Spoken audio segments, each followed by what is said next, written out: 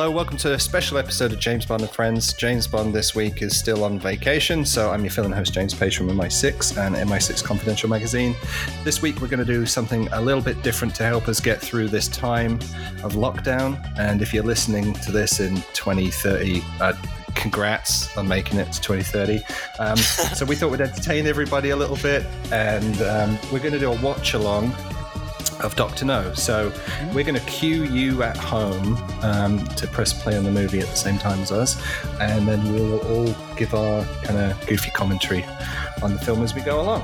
And you're welcome to join in at home by shouting at your TV. But we won't hear you, but you can tweet us with the hashtag AskBond. All right, and so this week, for this experiment into the unknown, I'm joined by Ben Williams, David Lee, Lisa Funnell, and Calvin Dyson. Would you like to introduce yourself, guys? Hey, everybody. My name is Ben Williams. I write for MI6 Confidential and MI6HQ.com. David Lee here. I run the James Bond dossier, and I wrote a book. For now. Hi, everyone. I am Dr. Lisa Funnell. I'm an associate professor at the University of Oklahoma. I'm the author of The Geographies, Genders, and Geopolitics of James Bond with Klaus Dodds, and editor of For His Eyes Only, The Women of James Bond. And I'm Calvin Dyson, and I run the Calvin Dyson YouTube channel, where I make video reviews of everything Bond, from the films to the books to the video games. And no Funko Pops yet. No, not yet. But that Roger Moore Moonraker one certainly turned my eye. Something for everybody in Funko Pop land. All right. So if everybody's got the line open, we're gonna do I'll do a 3, 2, 1, and then we'll all hit play on 1, if that's okay. Right. All right. 3, 2, 1. All right, and we are greeted with the lion from MGM. So everybody. So there are some dots. This is exciting. Yeah. Here comes the first person to play. Down. No, sorry. Yeah.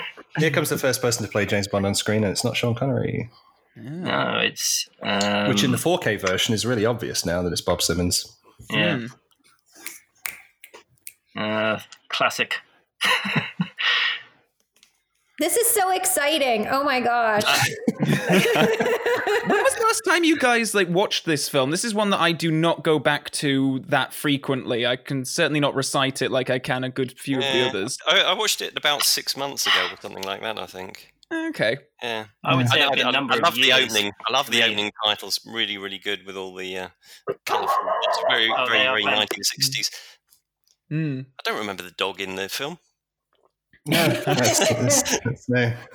It really bothers me. We just passed it now, but the Dr. No signage in the credits, when it moves around and it's not quite in sync with the ba-da-ba-da-da, it really bothers me. Yeah, unfortunately, obviously, we haven't got any a musical accompaniment to this, but it's sort of playing in my mind. So I've synced it up in my mind. So it's the first time it works. Was the Light Bright brought out after this? Because this just reminds me of that Light Bright toy where you put the little pegs in and you design things with light behind it. I hadn't thought of that. I don't think we ever got that in the UK. I think. You have no idea what I'm talking about. Okay, yeah, no. It was just like a toy growing up, and it had all these black sheets that you would put on with little dots on them, and then you would stick these color-coded plastic things, and you would light up a picture. Sounds awesome. Yeah, I've never heard of that. These titles are fantastic, aren't they? Really, really psychedelic and trippy. I think it's interesting that there's one male figure, the basic template is one male figure and 2 female figures, and then they just keep replicating it. And I always thought that was interesting, maybe suggesting Bond and his love interests in the film, the 2 women who tend to be sort of love interests. Yeah. That's interesting. I hadn't thought of that before. I cannot imagine Bond dancing like that, though. No, he doesn't ever. I don't think we really see him dance very much. I mean, obviously, he dances a little bit in Thunderball, but I can't think of many examples of him dancing. the Three Blind Mice are obviously there's a lot of this film which is directly from the novelization. So we're in the territory of it. Yeah, I love the bit with the three blind mice. But the thing that really gets me about this print, it's all the color correction they did. That Lowry did, is that the reds in this print they're way too bright, and why did he feel that sign then? It hadn't got any braille on it. He just But they're taking the method acting to a whole new level, walking all the way through town, right? But it's sort of brilliant. I mean, it's a way of just. When we think about who gets overlooked in society, we do overlook regularly people who are on the street or who we assume are homeless, or we have these ideas of like ability and disability, right? And I think that it's a really brilliant disguise. Paying for that active charity, Strangways. Yeah, and here comes the camera crew in the reflection of the hearse. There they are. Hello. Oh yeah, the lights. He basically is the first person I never to knew speak, it was a letterbox. I'm so glad they pointed out. Yeah, he gets one line in the movie. It's the first line in the movie or whatever it is, and I always thought he's uncredited as well, Strangways, and I always felt like he had a certain Bondian Fleming Bond kind of quality to him. I felt. Yeah. If they were to remake this modern day, they'd probably try and fake the audience out that he was the new Bond or some shit. Yes. Yeah, they probably would. Except that we'd all have known that months in advance. Right. I hate it when they do that in movies. They try and fake it. It's like, oh no. I think there's a couple of cuts, slight cuts that Hunt did on that to try to make it less violent. Took a couple of frames out of that. Yeah. And here's the color corrected red looking really, really fake. Yeah. And the blood and stuff. Sorry to talk over your comment on the redness. David. It's okay, Ben. I can deal with it. Oh, Doctor, no. There we go. I'd like somebody. That's right. I'd like somebody to be able to screen print my files. That'd be great. That building that they just shown us at Point of Interest was actually at one point part of the intelligence services. And there's that one shot that they used and never seen again.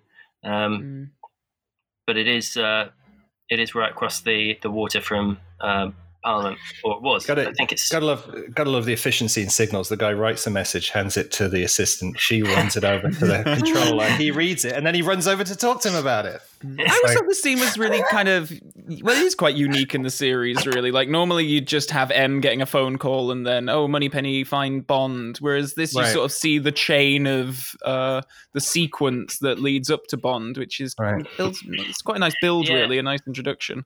I like how they have all the COVID-19 screens up already. So I watched Moonraker the other day, and they did exactly just go straight to a telephone call, which clearly saves them on a massive amount of sets and establishing shots. Right. But I like the use of the green telephone, which means it's good, and then you get the red telephone in some of the films with the Russians when it's Gogol picking up the phone. So I like how the color of the telephone is like good and bad. Yeah. So this is a set by Ken Adam, and it's very, very close to the actual Les Ambassadeurs. It's which you see the real one in A Hard Day's Night. So you can kind of see if you look between the two of them, you can kind of see the similarities. Okay.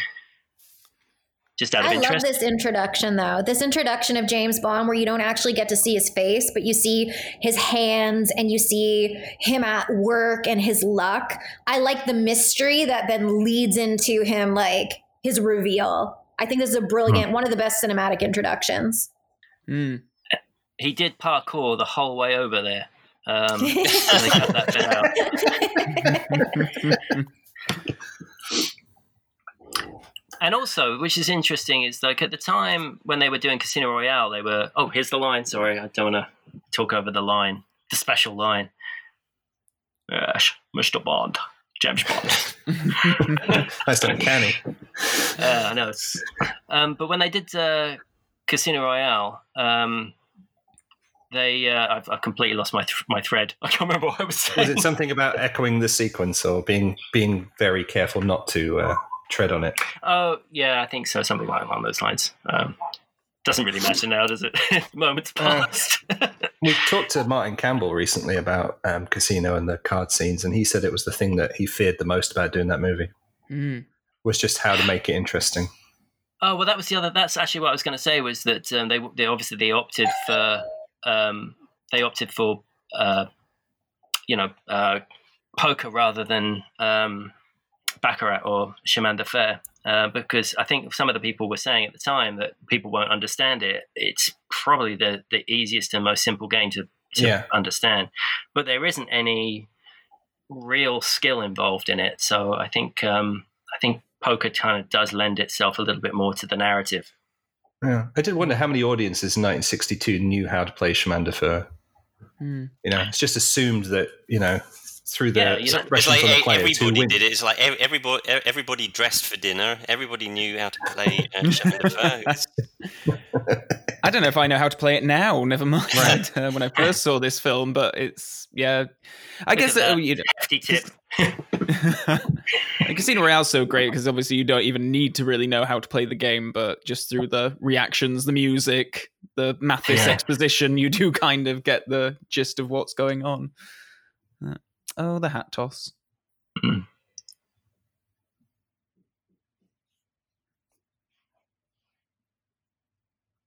Yeah, I like their relationship. It's well established in this scene, and I think obviously at this point you still don't know really what that relationship's going to develop into, and I think it became sort of quite cliche, but at least here it's still kind of got a sweetness to it. And correct me if I'm wrong, but didn't Lois Maxwell come out years later saying that they kind of invented this backstory to their relationship so that it would be a little more realistic on screen? I don't know if that's like retconning a performance or something. Yeah, she did. She said that they had been in a relationship, but they couldn't continue it due to the nature of their work, which I think is quite sweet. I've never actually noticed the bust of Churchill there on M's stand. It's interesting, isn't it? Like how we see these visual cues for what M's office is supposed to be. It's obviously different in literally every film, but there are just these little reminders that make you kind of go, "Oh yeah, well, this is the same location." Lee was obviously a pretty well respected actor at this time. He'd done quite a lot of British films. He'd done The Third Man, I think, as well. And my interesting little bit of information, which I'm sure everybody knows, is that his grandson is Sick Boy from Trainspotting. You're joking? I didn't know that. Yeah, so when he does the James Bond thing in Trainspotting with the shoe, it's a bit of a callback to that moment, I think. Johnny Lee Miller, obviously, being the giveaway. I had no idea, Ben. Oh, yeah. I say it's his grandson. I think it's his grandson. I'm almost 100% positive. Yeah. There's some fact checker will tell me I'm wrong. There's Lisa's green phone. So they must be good guys. See, the modern day equivalent of that is if the person's using an iPhone, they're a goodie, and if they're using an Android, they're a baddie. Aw, don't make us out to be bad people. Well, that's a true thing. You can't use an Apple product in the film if you're up to no good. So they don't allow it. So what does it say about me? I used to use iPhone, but I switched to Android. I got to be careful now. you could have a plot twist in your future, David. You're going to be very careful. you might turn out to be the mole. It's remarkable how devoid of character. Like, I know he's Boothroyd here. Obviously, he becomes Q, and he's Desmond Llewellyn later on in the series. But in these first couple of installments, it's quite remarkable how bland these exchanges are and these scenes. There's just no character there for Boothroyd until Goldfinger. Well, that's why it's so great that Llewellyn also brought something extra to it. I think gives it that extra sort of depth. What's interesting here as well is that he's obviously being issued with a PPK. The weapon he is actually handed is a Walther PP. Just a slight continuity error there. I will point out all the weapon continuity errors as the film progresses.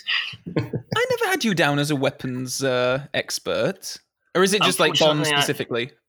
No, I know far more than I should about firearms. Let's not go into why. But yes, so that the K in PPK stands for Kurt or short, and PP is the longer barreled version, police pistol, and it's the longer version that he has in this film. So he's a long stupid policeman and not a short stupid policeman. Exactly that. It's weird for the first film in the series to have this whole scene of him like having to give up his beloved gun, which of course we've never seen him use before. I don't know if they just assumed that everyone would be so familiar with the books that the Beretta was sort of known as Bond's weapon, and this would have meant something. It just feels weird that we're supposed to sort of get something from his character being sort of reluctant to take up this thing when we've never actually seen him use it before. I agree. Just quickly, a point on this. This is Bond's apartment. This is one of the few times in this. I think we see his apartment 3 times in 25 films. That's right. And this is the first time that we see it. This is probably the best decorated one of the 3. Yeah, it was a very hasty piece of set decoration. One of the last sets to be done, I think, as I recall correctly. That's why you'll see really crazy things like a television behind the door. Bond has Fleming writes his home very clearly, but yeah, why would you put that chair in front of that television behind the door? It is very, very, very odd. Why hasn't he got a flat screen TV? Hey kids, yeah, TVs really were like that. And the dressing of the set. Sorry, go on, Lisa. Oh, I was just going to say, have you noticed like the pictures in like Bond's apartment are all cars, and in M's office, they're all like naval ships. And like this, it's suggesting like Bond's connection with like car culture, and it's suggesting obviously, where the background maybe of M lies. Anyways, it was just a set design thing that I saw, but continue on. Sorry. Yeah, in later on in Dr. No's office, all the pictures are of missiles being toppled. Just as a and 5 points. No, that's a 5 points for the defunct airline spot. Yeah. And the worst sunglasses in the whole series until Nomi in No Time to Die. I don't know. Those of you to a kill ones that Paul Roger had to wear. I love this little bit where he kind of flips up the hat there. This is so he's so breezy and casual. Boom, there you go. Look at that. She's a baddie if you lick the light bulb. There's oh yeah. Why don't you just walk right in front of them? Oh no, okay, you can have them. A small continuity error here is he's wearing a Gruen Precision, which is his own personal watch at this point in the movie. It's only later on that he switches out to the Submariner, which, depending on whatever tale you want to hear, was either Cubby Broccoli's right or not. But he is wearing the Gruen at this point, and then it switches out during the car ride at some point. Right. So you got to wonder what their plan was. If he'd have grabbed that taxi, I mean, how this would have gone. Yeah, it would have been totally. Yeah, he'd have been killed for his insubordination, and incompetence. Maybe those women were in on it. Think about that. Yeah. They could have been told, just walk in front of Bond. Yep.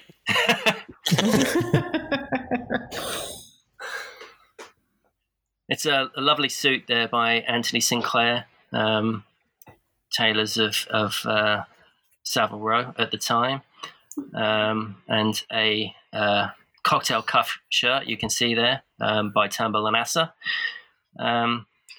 And your 20 bucks is in the mail, Ben.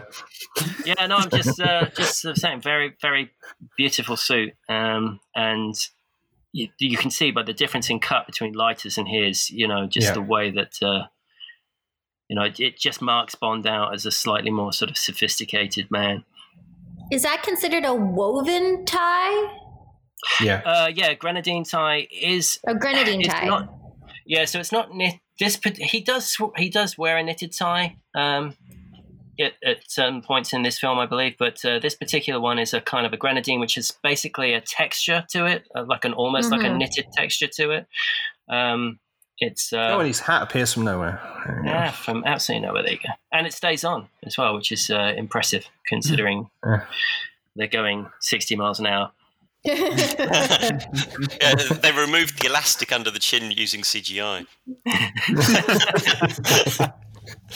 It's not the only thing they had to stick on Connery's head. I was going to say, actually, I think his toupee in this one's really good. I was just looking at it in the phone booth in the airport. I was like, oh, God, this is actually really good. I don't know, what level of toupee it was, if it was still his own hair at the front there at the time, but pretty good. I was blown over when I first heard that he wore a toupee in all of his Bond films.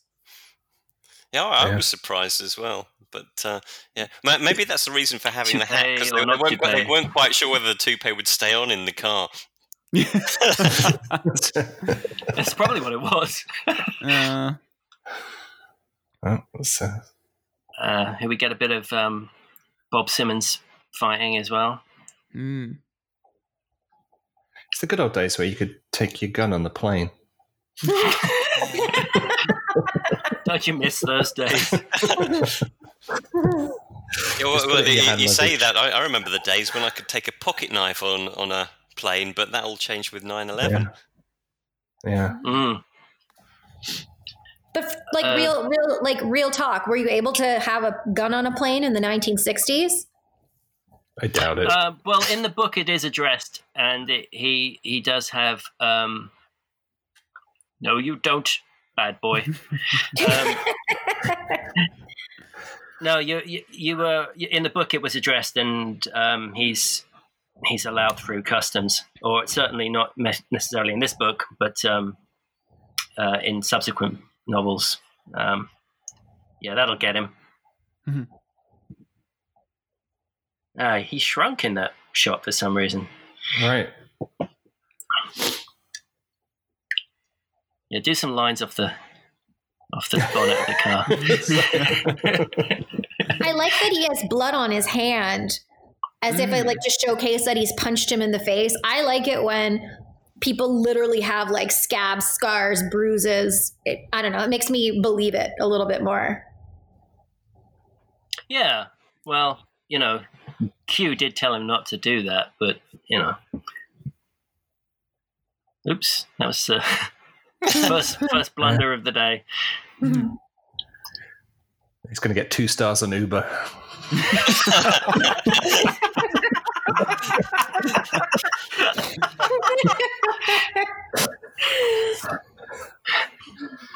That was good.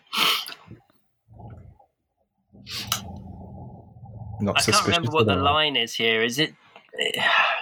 Is he just dead, or I don't know. God, it's another one of those terrible quips. Look at those shorts with knee-high socks. Oh yeah. In fact, come this summer, I'm gonna wear shorts and socks just like that. Oh my gosh, do it, please. You can bring clogs and socks like Cary Fukunaga wants everybody to wear. Yes. I wonder if this furniture is borrowed from M's set earlier on. Is that his green telephone again?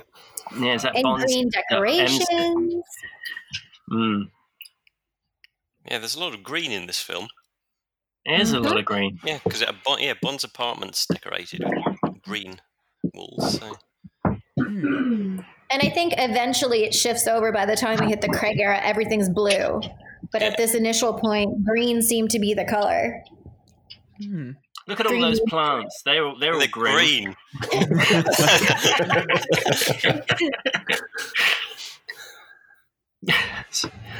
Everyone knows that a real lawn's brown. Yeah. Or maybe it's just ours. Suspicious blood. Hold on. So is this the only film where he actively assists in a police investigation? Yeah, I think he really is quite as Dr. No kind of describes him. He is in a way he's an investigator more than anything else, really. I mean, I like how he uses a pencil to lift up the headset and then rubs his hands over everything else afterwards. He's not following strict quarantine procedures. Right. Yeah. Come on, social distancing here. There's that everyone is 6 feet away. Yeah. Who's the shock? Oh, I hate that cut. He's going to go and interview the Barracuda. It's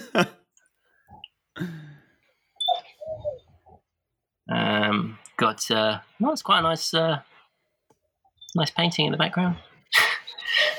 Oh, I wonder what he's mixing here. Why is there a I'm slice of not sure lime? about his shaking technique, though. Right.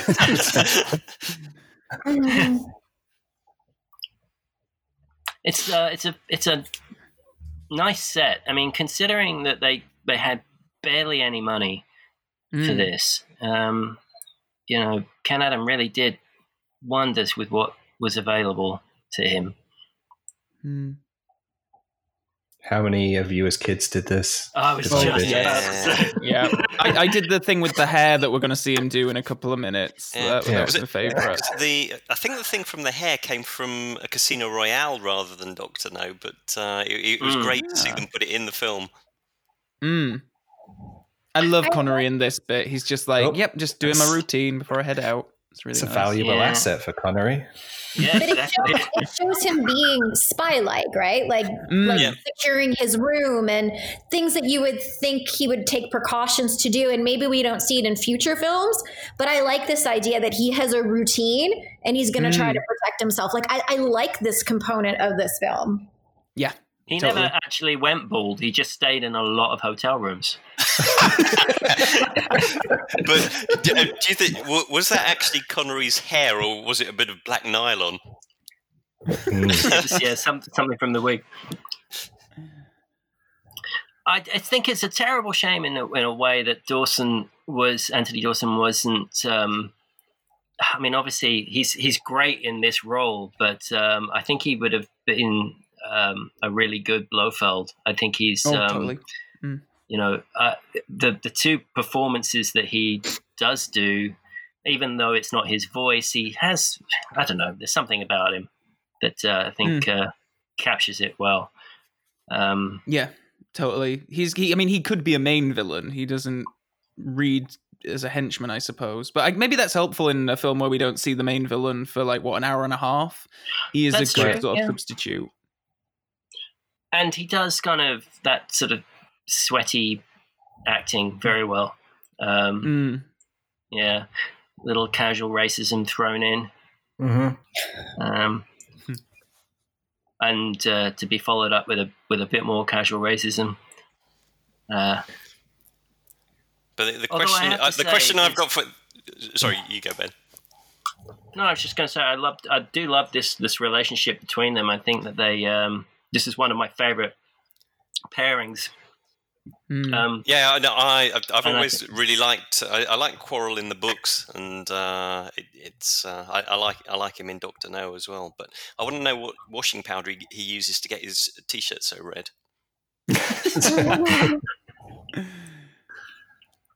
Not that I can actually buy any at the moment, but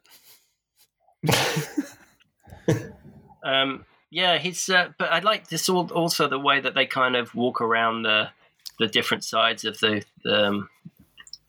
key area here, and when they kind of meet back up again, it's quite a nice kind of parting.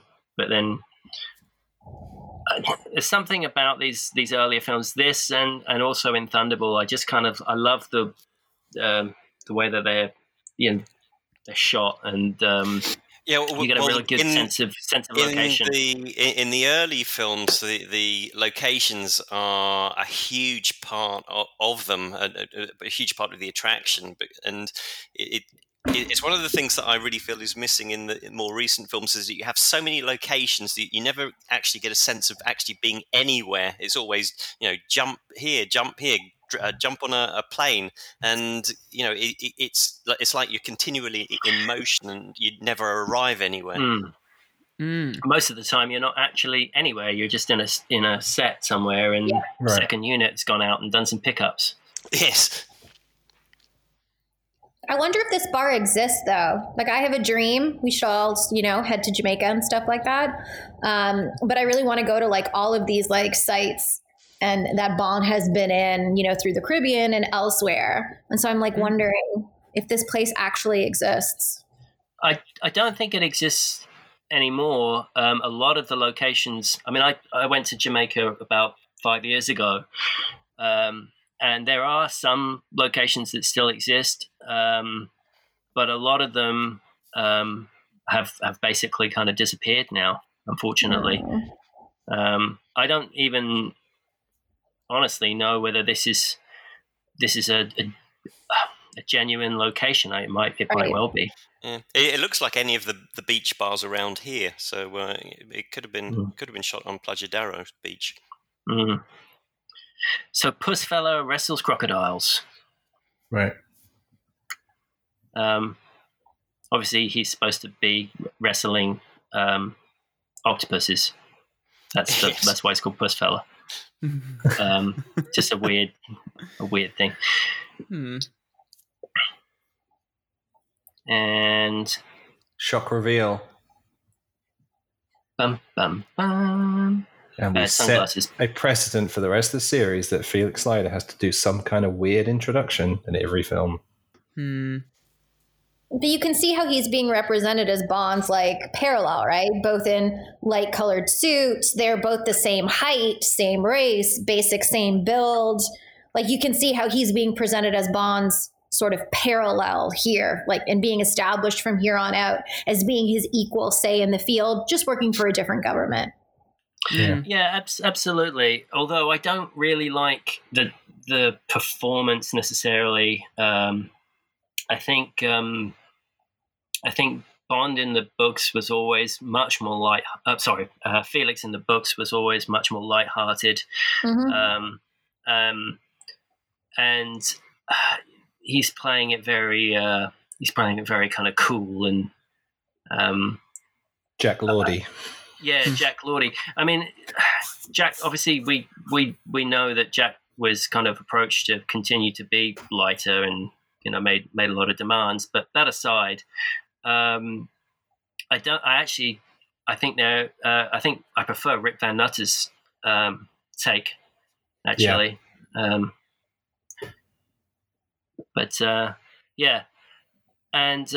this is one catchy tune. I know we're not able to actually hear it, but once this gets in your head, saves the soundtrack pretty much. But there's getting excited and there's getting real excited over the song. And then there's that guy. Wow, that's a different level. So this is straight from the novel, apart from obviously the fact that Leiter's not in it. But the whole interrogation of the girl is pretty much lifted verbatim. You got to say here, I mean, Leiter acts more like Bond does, than Bond does in this scene.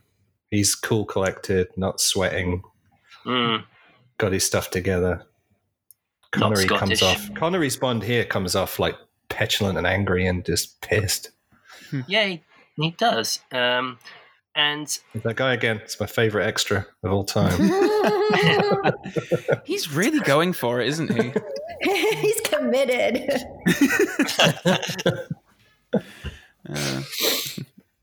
Very easy for Quarrel to get her in the arm lock there. Didn't take much effort. Interestingly, when they do these kind of dance scenes in films, there isn't actually any background music being played. People just have to kind of pretend to dance. Yeah. I would love to have been on the set with that guy going that crazy dancing to absolutely nothing. Silent disco. Yeah. Just saying that so much of this was dubbed in post, wasn't it? So it wouldn't surprise me if there was some music playing on the set. Just what they often do is have maybe some kind of ticker so that you know what the timing is supposed to be. But or maybe they were all told to follow that guy who was really going for it. He was the ticker track. So nowadays he would be taking the smashing her iPhone or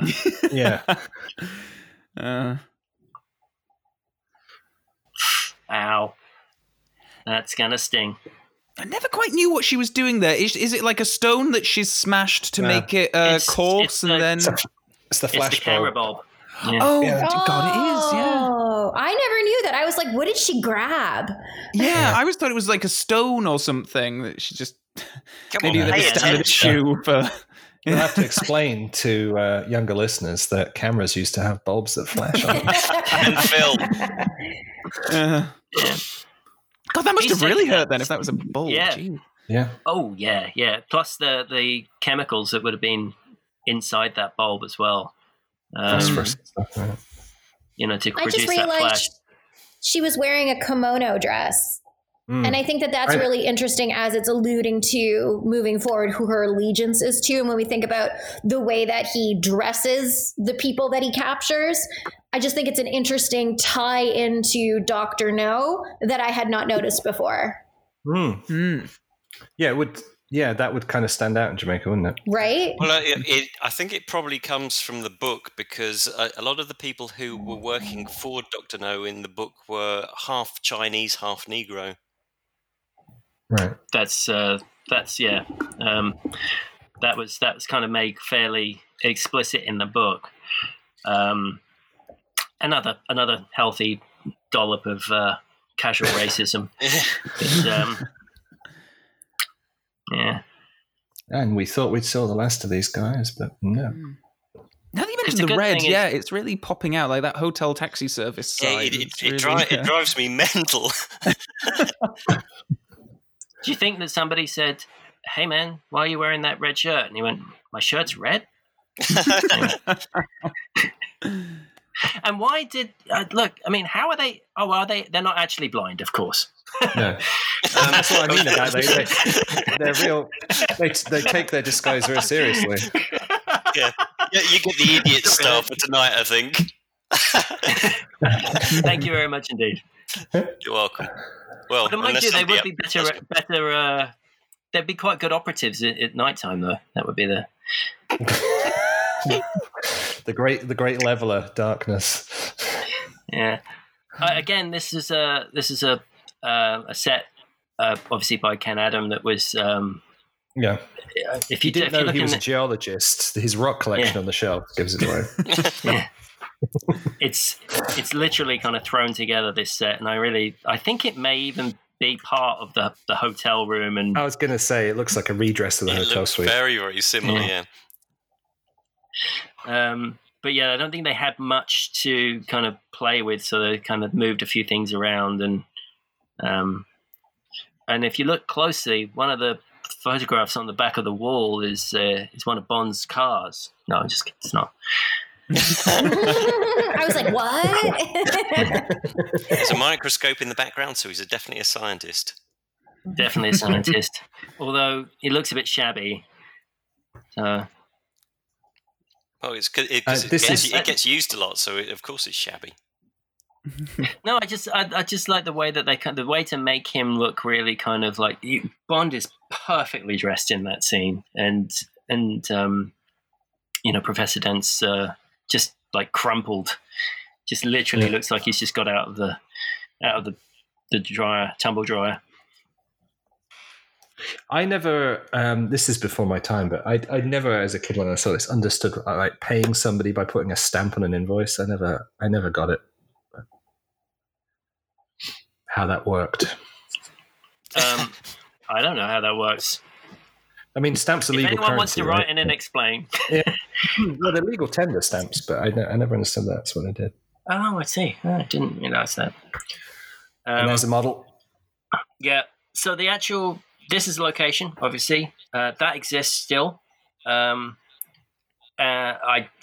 you drive from the airport in Jamaica, you actually pass this. Oh, depending on obviously which direction you're going in. So I have actually driven underneath part of this building. So yeah, because it's a bauxite mine, and part of the apparatus to bring the bauxite to the water goes over the road, and you drive underneath that. So I have actually sort of driven underneath this location. There's some great shots here. Yeah, I was just gonna say this is one of my favorites. Really well shot. Yeah. Yeah, it's beautifully done. And the cheapest set of all time, but one of the most memorable. The brown corrugated iron. We talked about in the other podcast, the Ken Adam Great. It's along with the George Foreman grill, it's the Ken Adam Great. And I like that it's off-centered. Like it's not symmetrical.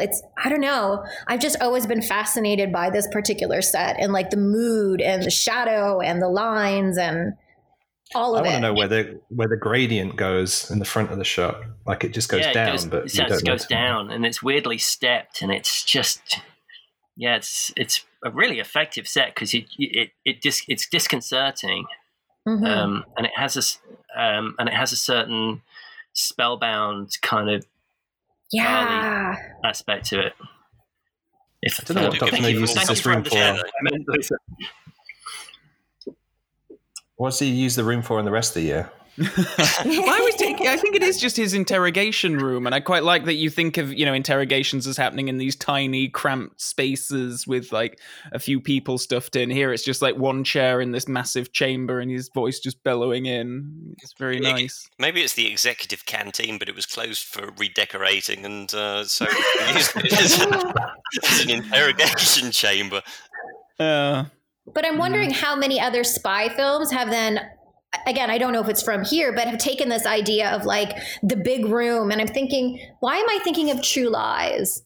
Or, when somebody is basically trapped and they're put in like this massive room and it's echoey and they don't know who's looking or where the voice is coming from. I like that as being a type of interrogation because it's almost as if it is bigger and louder. Whoever you're dealing with is just much bigger and you can't see them, but it creates this impression that they're there and they can sort of look at you from different angles. Yeah. So I'm wondering, I don't know if other films did this beforehand, but I think that this is something that gets brought through in different ways through different spy movies. Yeah, they definitely do it in True Lies with the voice. The voice is disguised and it has a... Yes. Okay. So I was right with that. Okay. Mm-hmm. Every Jamaican hotel has an English receptionist. I like her dress. That's a nice dress. I like her hair. Nope, checking him out. Yep. I guess that was kind of echoed in Casino Royale, wasn't it? With the Ocean Club. Yeah. And I like how we went from like the shadow of the other set with like the grates to when he walks into this one and it's still shadows and lines coming through, maybe suggesting a parallel between those scenes, that something's going to happen here.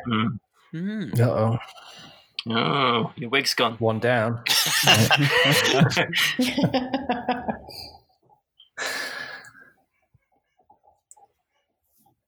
I mean, come on, you'd notice that. I was just going to say, you don't notice the powder? Like, come on.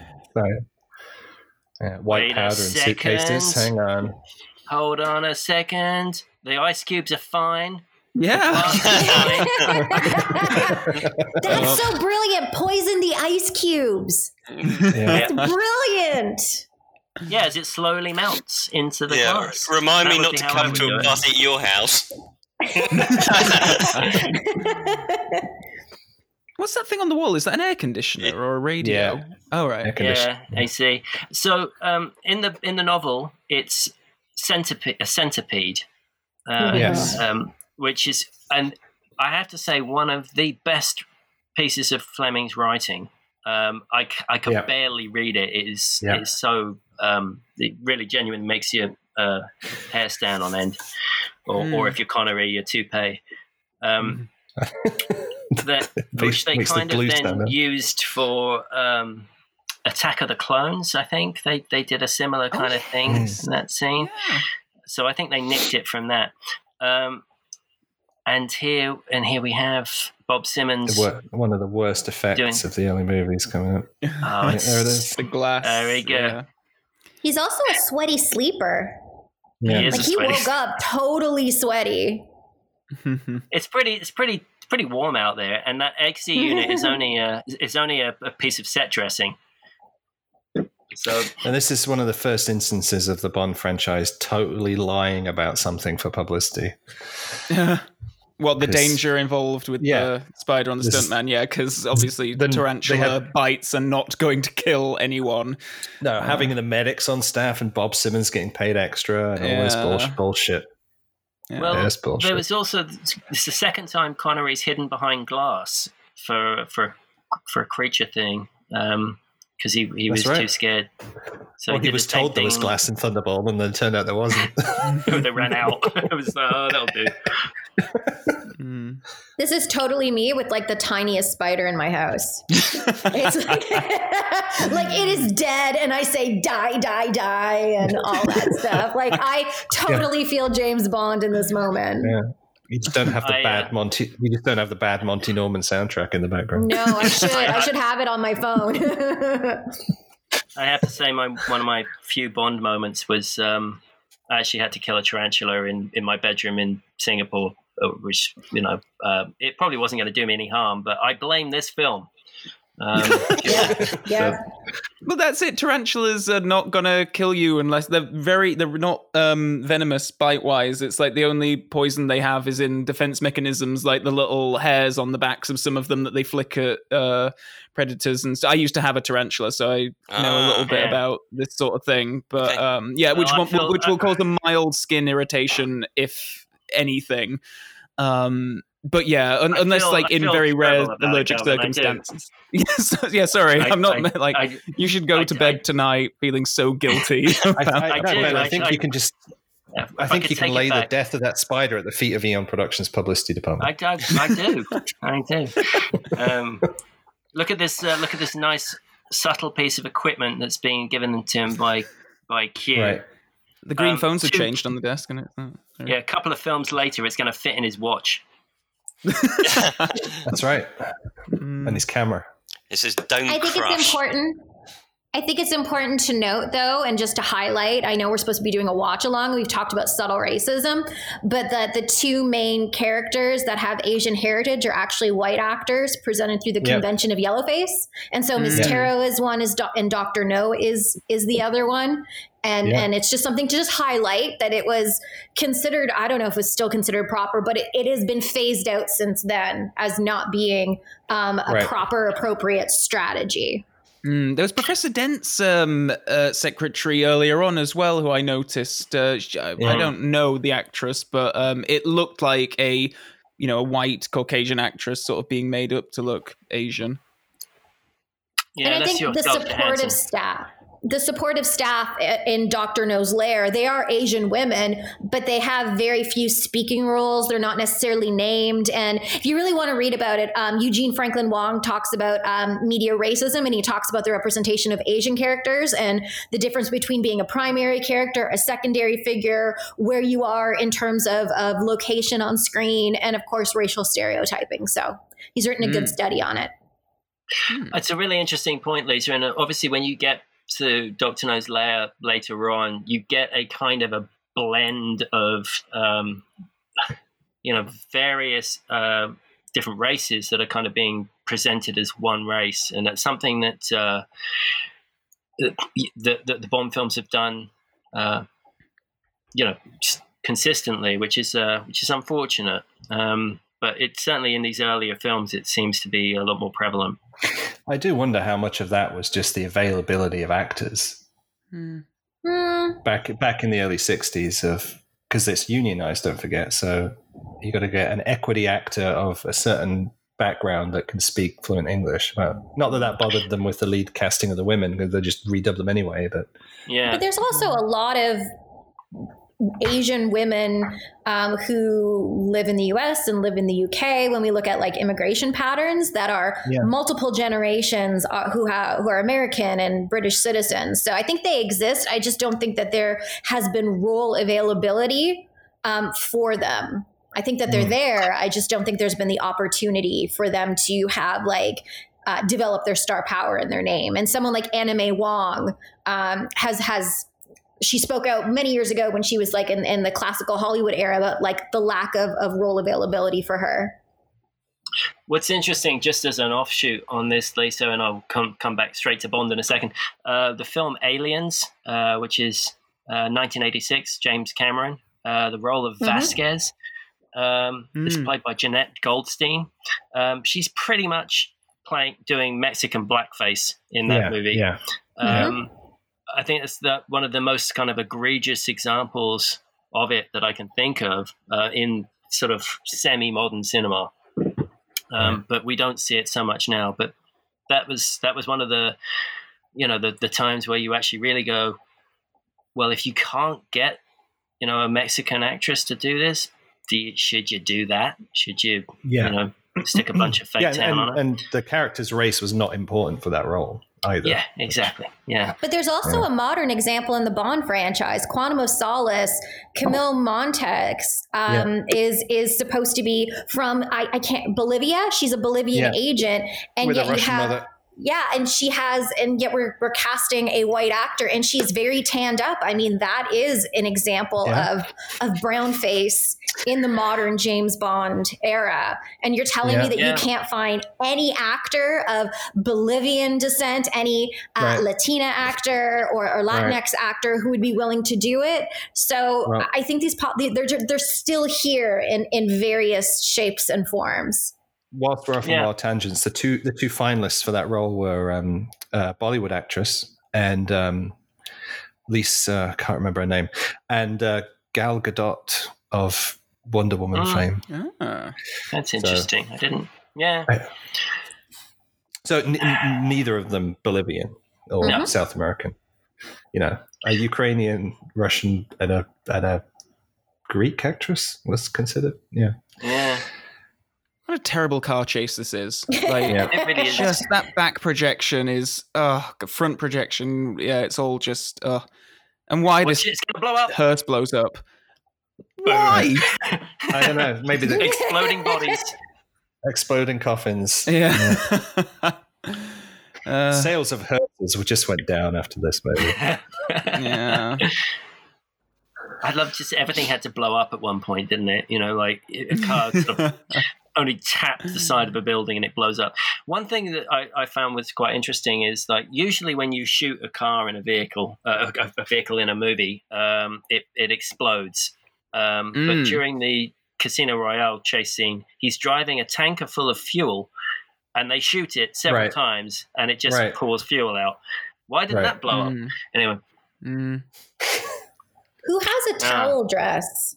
I'm just throwing that out there. I mean, this is literally a towel dress. I'm just saying, Oliver Brown, if you're watching. Yeah, that's what I was thinking. That'd be an $800 towel dress. 800 and the rest. Yeah. Do you think she's supposed to be a Chinese person? Her name is Miss Taro, isn't it? Yeah. I was being sarcastic considering that. Oh, right. Oh, okay. Sounds so genuine. Did we just talk about this? No, it's just like even the set dressing is like, in case you were wondering. Yeah. And I think you're right. I mean, that's how excessive it is when we have characters of various different races and ethnicities that are different from white. It's overkill to the point that it's so much, and yet we don't do that for white actors and characters. We don't do overkill. So yeah, I always think it's interesting just how extreme they push it. In case you didn't catch it. See, if we were to redo this shot today, that she'd be asking, why can't we just order on Grubhub instead of And does she have a yellow phone? Is that supposed to be suggestive of the connection in terms of the yellow peril and its association with race? I don't know. I'm just throwing that out there. He's very threatening with that. I've never noticed that before. He comes in almost like he's going to strangle her. Yeah. And, he's got that towel wrapped taut between his hands. And her neck is being very exposed at this point as well. And a neck, darling. And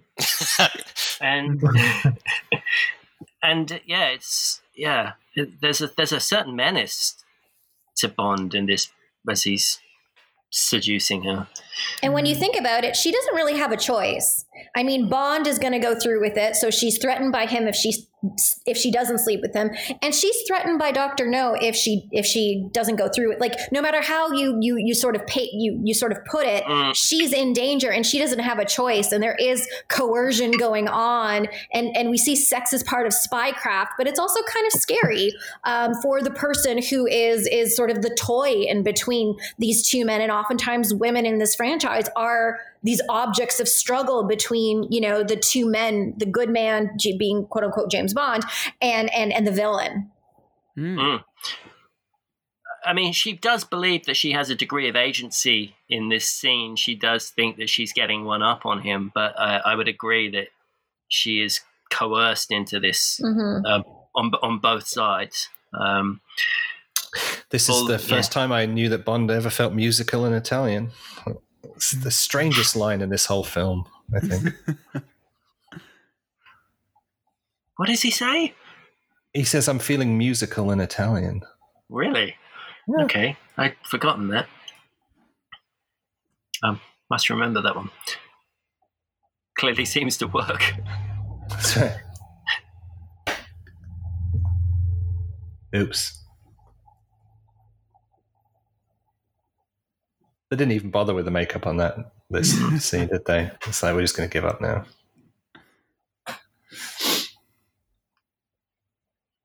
Spit. More green.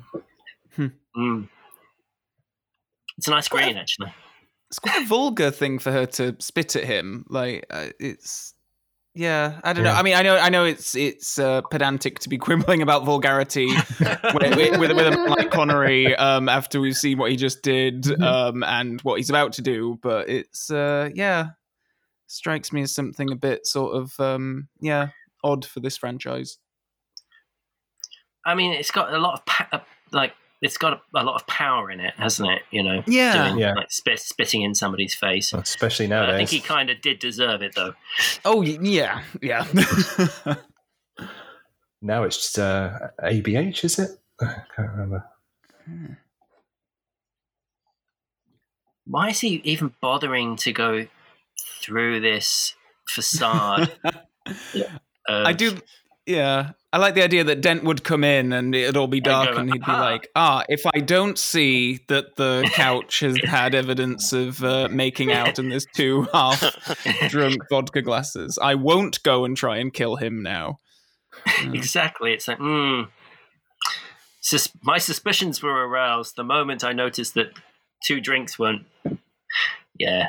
It's sorry, there's a very no, I'll say it now before the instance happens.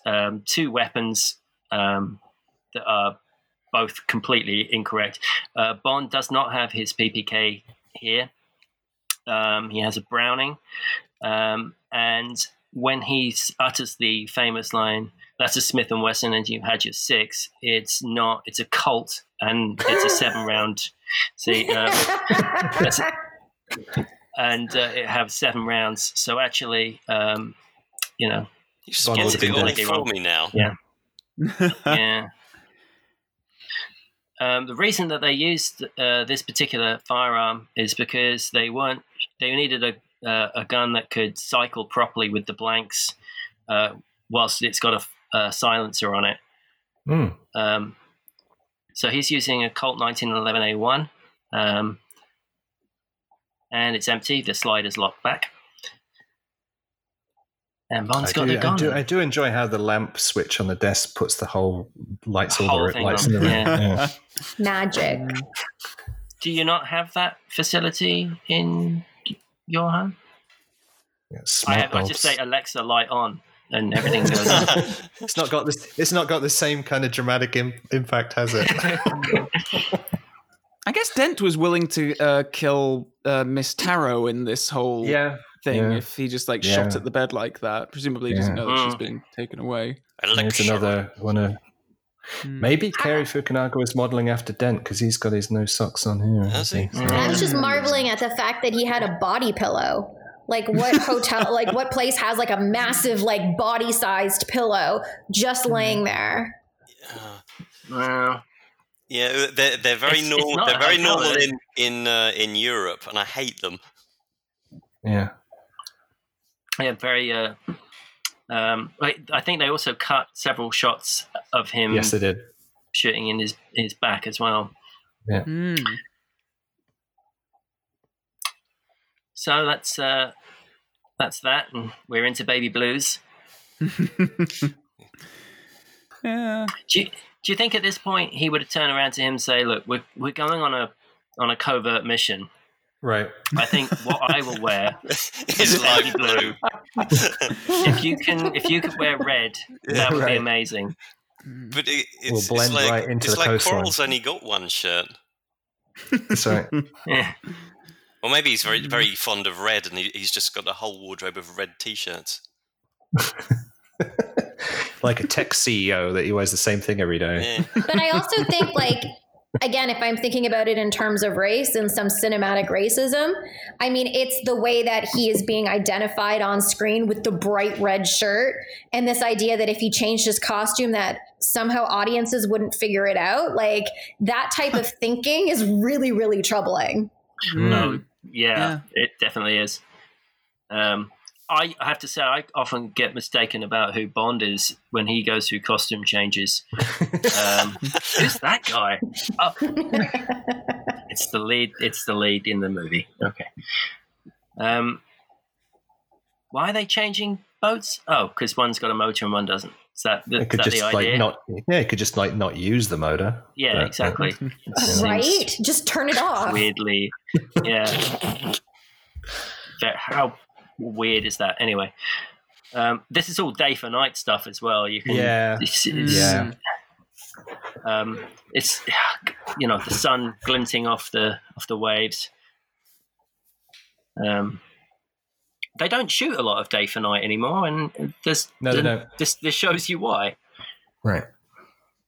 I think the worst example. We'll get onto that another day. It's unnecessary rear projection there. I was just thinking that. Yeah, could they really not have? You know what we won't do this shot today. We'll wait till we get back to Pinewood, and we'll recreate the boat. This is a beautiful beach. It's a private beach. Sometimes you are able to, if you know the right people, get onto it. I didn't know the right people, so I didn't get onto it. But it's privately owned, and still as beautiful. Yeah, they showed a bit of it in the No Time to Die live reveal thing that they did online in April last year. I'm glad we brought supplies. Yeah. Why's the rum gone? It's a horrible bit of stereotyping there. And that music as well. For somebody who sleeps with a gun under his pillow, Connery's Bond always has it kind of on the bedside table by his knees, So. The knee shot. Again, this film has another great cinematic introduction. Like just two characters, two iconic figures that the film was remembered for. What I really love about this scene is that it looks like it was shot in Norfolk on the east coast of England. Yeah. or Wales, standing in Wales. for North Korea. Yeah, North it's just Korea, well, when I was a kid, we used to sometimes go to Norfolk, and we used to go to the beach, and it was the breeze was always there, and it was cloudy, and it was terrible, really. Yeah, they didn't have the best of luck with the weather when they were shooting this film. She doesn't look that cold. This is again taken directly from the novel, except that obviously she's got a bathing suit. It's a bit strange that he would give himself away, even if even if if it's only to her. Like his voice could probably carry. He doesn't know there's guards around. Just sing. Be great if she just like stabbed him in the head. And then she goes on to foil Dr. No's evil scheme. That's the movie I'm waiting for. Yeah, watch that movie all day. But like, I understand again, putting white because it's like close to see-through and connection to the novel. But like, who wears a white bathing suit? It's one of those things where I don't know. I have an aversion to the color white. This is where Bill would say after his wedding. But I can't see Connery anymore. I can only see his head. He blends. Just perfect camouflage. The white bathing suit. So it's an interesting one. I mean, it's iconic, obviously, but it. I think it went through all kinds of costume changes, and I have a story. Actually, I had to wear a white bathing costume for an advertising shoot once, and they tend to go see-through, which is not a great thing. So to get this to not do that is impressive. It's probably a thicker material, like not even a bathing suit material. Because it looks very cloth-like and it looks thick and multi-layered, but maybe I'm just paying very close attention. No, I think you're probably right, and I think that's why it doesn't make any sense, because it's like why would you do that? So what colour should her bathing suit have been then? I think you'd have to ask people at Oliver Brown. should have been.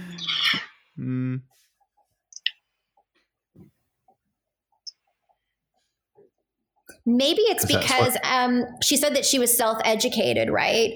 And that, she spent her life, maybe she sewed it herself with the material that she could find. That might explain it. There we go. Yeah. I came up, I've solved it. We're good. Right. In the book, she has kind of a Disney princess angle to her, where she sort of like lives with a load of like snakes and animals and things, and she talks about being able to talk to them and stuff, which so glad that's not in here. There's a YouTube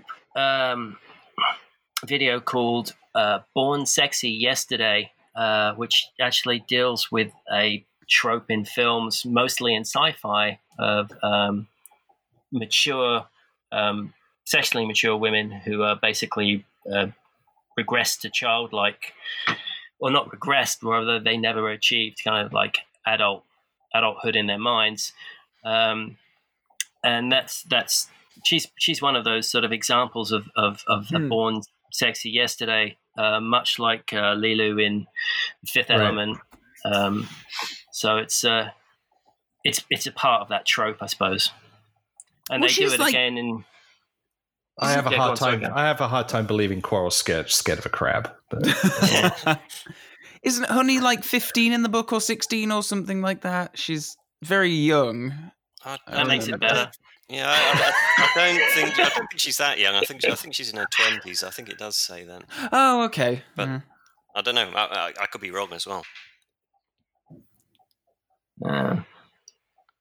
Have we got to the? Yeah, we're coming up to the favorite bit. Yeah.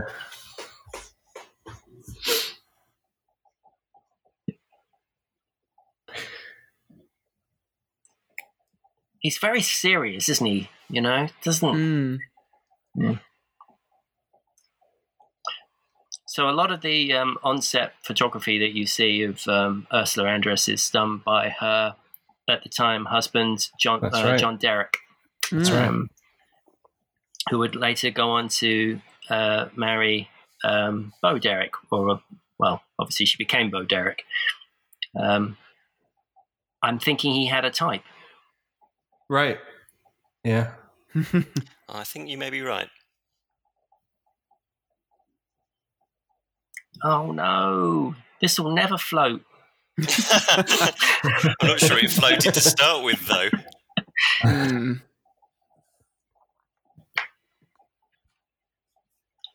So what was the plan? Was Felix going to come pick him up? I guess so. She did bring a towel, so Yeah. That's Miss Tara's towel.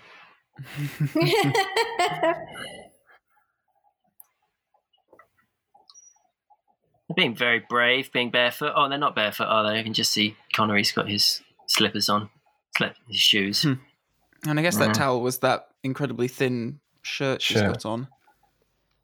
Again, white. See-through, check. He keeps getting bitten in exactly the same places. But it's interesting when she tells her backstory to him, when she's talking about, her sexual assault, her shirt is dry and it's completely opaque. And so it actually is like detracting and like our we're not looking at her body. Instead, we're looking at her face and taking her story seriously. So it's interesting the times when her body's on display and what she's doing and how she's desired. And yet the film also signals that the backstory that she has, that's completely undesirable and that we should be taking her seriously there. Yeah, absolutely. It's at this point when they look at the guards in their camouflage outfits. Yeah, blending into the background, that they might rethink their outfits. Yeah, even underwater, that red shirt's gonna just like speak through. I always wanted to do this as a kid. Yeah, I saw it in a lot of Disney films. You shouldn't do it. Straws are bad for the dolphins or something. The other thing you don't see anymore is quicksand in movies. I used to get that all the time. Yeah. When was the last good quicksand that we had? In the 80s, it was in every TV show, cartoon, and movie was quicksand. Yeah. They had Princess quicksand Bride. in Indiana Jones and the Crystal Skull, but you asked for good quicksand, so I don't know if that counts.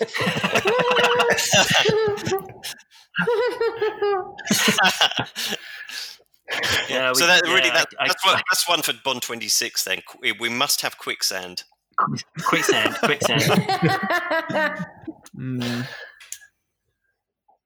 I'll just hang back here on my own.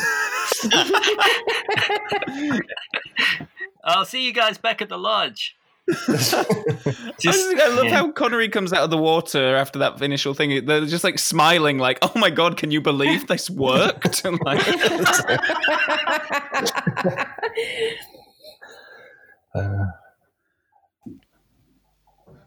the thing is also they're in a high radiation zone, right? So Dr. No does not care about these dudes at all. No. Or the dogs, which is a horrible thing to... Poor puppies. Right? We are pro-dog on this podcast. Yeah, kill the guy, but save the dogs. Yeah. Well, that guy was just going to like walk past like all the others did. I don't know why he had to single him out for a killing. But yeah, exactly. Yeah. And by the way, he's got a machine gun, but leave that behind. That's right.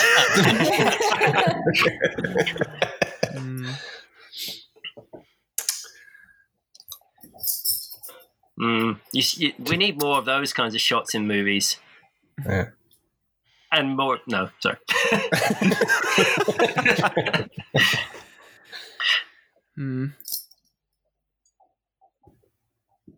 I don't know why they had to stop to get cleaned up. Anyway. Insta-dry. Look at his face. Ugh. Honestly, I'm a man of science. He does great in this film. It was a gun in your pocket. Sorry.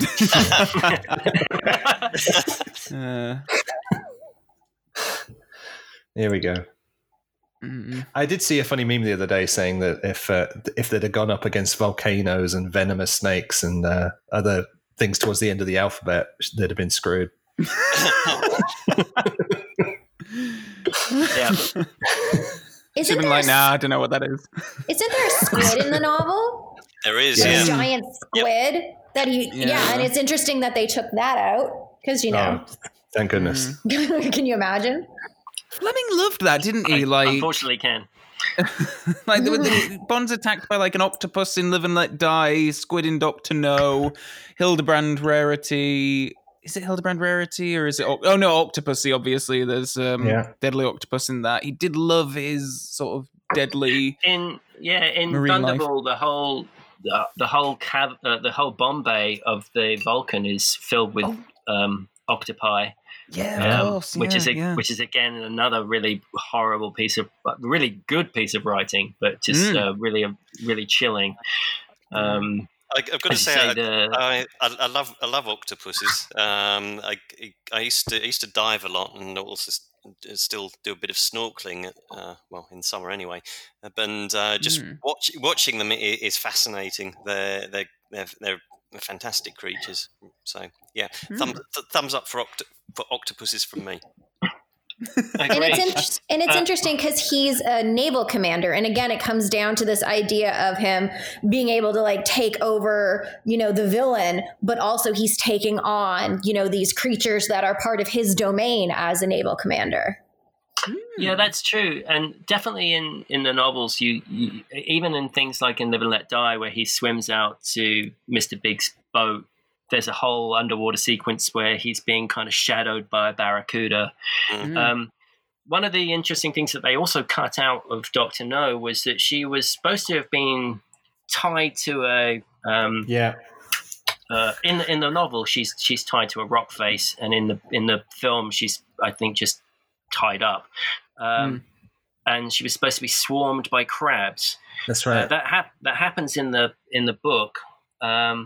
But which is why I think we see that crab scaring Quarrel shot was to set that up, and then they ended But then they never follow through because the crabs were all frozen and lethargic. That's right. But it's interesting in that scene that when she's tied up, she loses her pants. Like her pants are gone.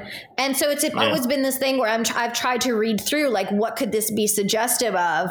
And for me, I mean, you can't accidentally just lose your pants. So there has to be an intention behind it. Like that's a big issue in film. And so is it suggestive of her being assaulted? Because in the novels, when she's being looked at, just like most of the women in the novels, it's usually their captors who are talking about having desire for her and wanting to assault her. And I don't know if the film is trying to allude to that or the threat of that. I totally think it is. I mean, there's also there's a very quick moment in The World Is Not Enough where when Christmas is imprisoned on the submarine and the guy walks out of the cell smoking a cigarette. I mean, that is like straight up implications of what happened before. Another firearms moment here. Bond is holding a Colt 1911A1 instead of the PPK. He really did not like being told to use the PPK, did he? He's like, I'm going to pick every other gun. It's just it's like I just pick up on these things for you weapon nerds out there. Poor Quarrel. I think this is such a horrible death. Such a horrible death. And so unreasonable as well. They would have run out of bullets. Like, you could have easily captured Quarrel too. Yeah, it's an unnecessary and cruel death. And some more day for night here. Yeah, can you imagine a swamp and burning coral? Apparently, by all accounts, it stunk, this place. Really bad. So you got methane and barbecue. I mean, it is good location scouting, right? I mean, it does just look like the most horrible place to be. Like, I don't know if this is some kind of swampland or what, but it just looks so gross and. So it's interesting that they haven't. This place still exists, Calvin. You were talking about Lisa. Where it still exists. This still exists because it's so feral and smells so bad that they haven't developed it. Did you visit it on your Jamaica trip? I came close to it. I didn't actually visit this place, but I came very close to it when I was doing a trip down the Rio Grande. I was hoping you could give us a first-hand account of the smell. I made some inquiries about some locations, and people literally just went, "Yeah, don't go there. That stinks." That's extreme fandom. Here we're getting some good quarantine measures. Yep, this is it. This is why we picked it. Yeah, James Bond is always ahead of the times. Very topical. I hope you're all doing this when you get home. I like how Dr. No's got the same. Dr. No's got the same model Geiger counter as MI6. Yeah, it's the best. Maybe there's only one. Maybe got it on Amazon. Maybe it's the only one. Every time we have a delivery at home at the moment, this is what happens to me. My wife insists. Yeah. 20 Why seconds. would they even not just take all of that stuff off them to begin with? It's like they've got other clothes, right? At the facility. Right. Wouldn't they just go, look, just take all this off. Here's some clean clothes. We're not just going to scrub you down with a broom first. I love that thing behind them. I don't know what it is, that kind of slanted like brass panel. It's really nice.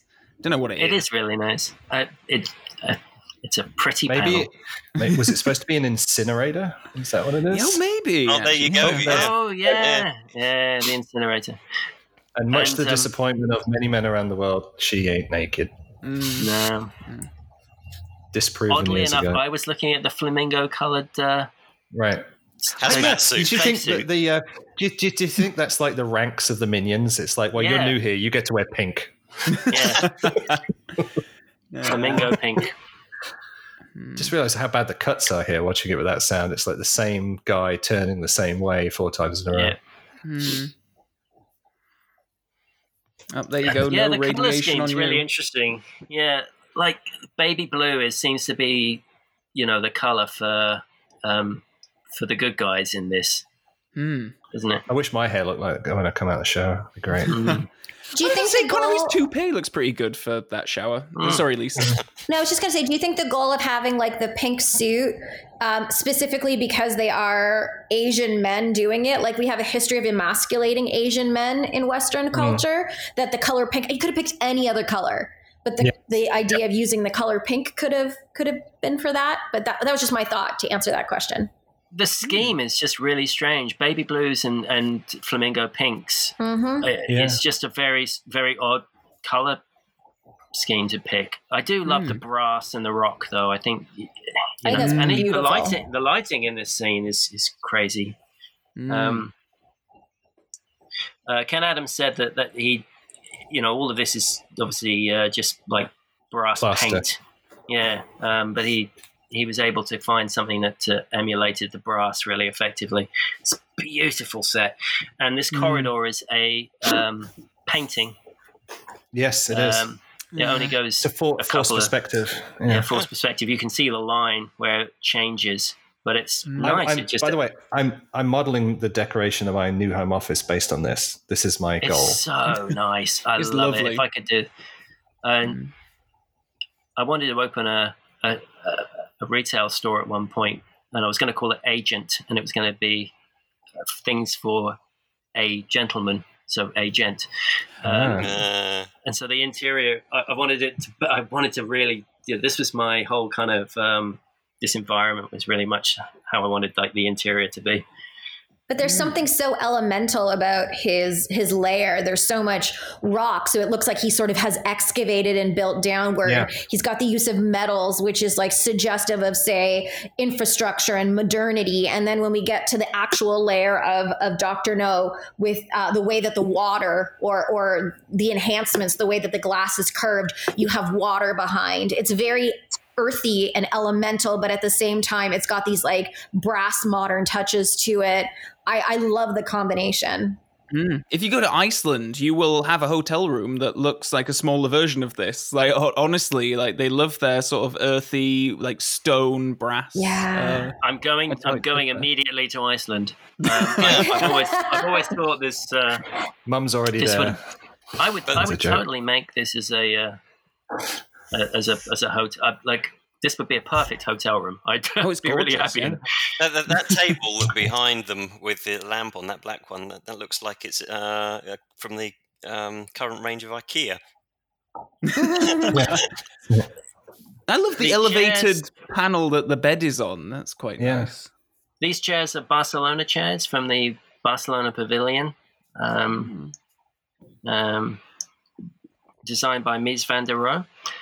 So there's a lot of really interesting kind of mid-century touches in here to kind of to make it feel very modern and forward and directional.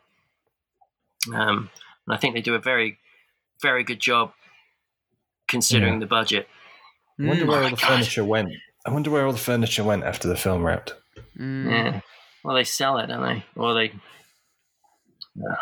I like the silverware. I like how when you go to hotels and stuff like that, they always have like the silver. There's something very like just classy or classic about, getting food brought to you, and it still had like the silver tops on the plates and the silver like coffee and tea set. Yeah. Look at these ankle biters. Yeah, they need to go down at least another 1.5 inches, dude. And they're turned up. What was he thinking? So who tucked him in? And who took off his clothes? Yeah. And what is Dr. No looking at when he lifts up that sheet? Like, yeah, that's right. Very hairy. Put that down. How the hell does it? It'd be great if he was. It's true. There's this interesting element that is repeated in a lot of films, and it has to do, I've noticed it with captive women. When women are captured, they're oftentimes dressed by their male captors and often sexualized through it.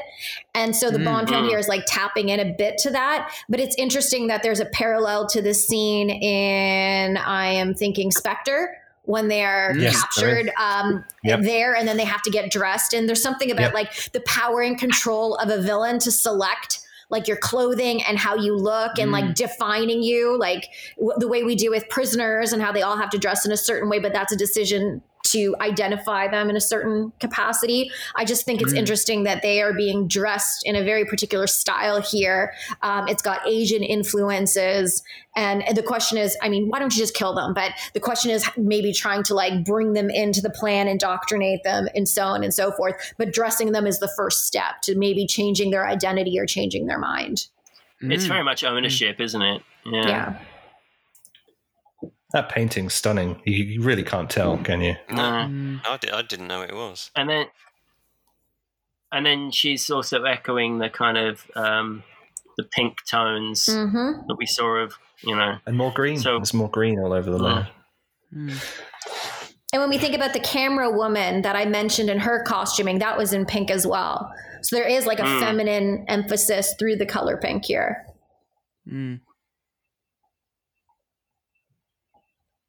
Yeah, Bond's really out of its depth here as well. Yeah, this is the we talked about this on one of the episodes. The stumbling in and figuring it out later plan. Because he's been so controlled and in charge up until pretty much this point, and now his whole kind of plan is just to be kind of belligerent and be a bad dinner guest. Yeah, exactly. Bit of a be dick. mean to Sandor.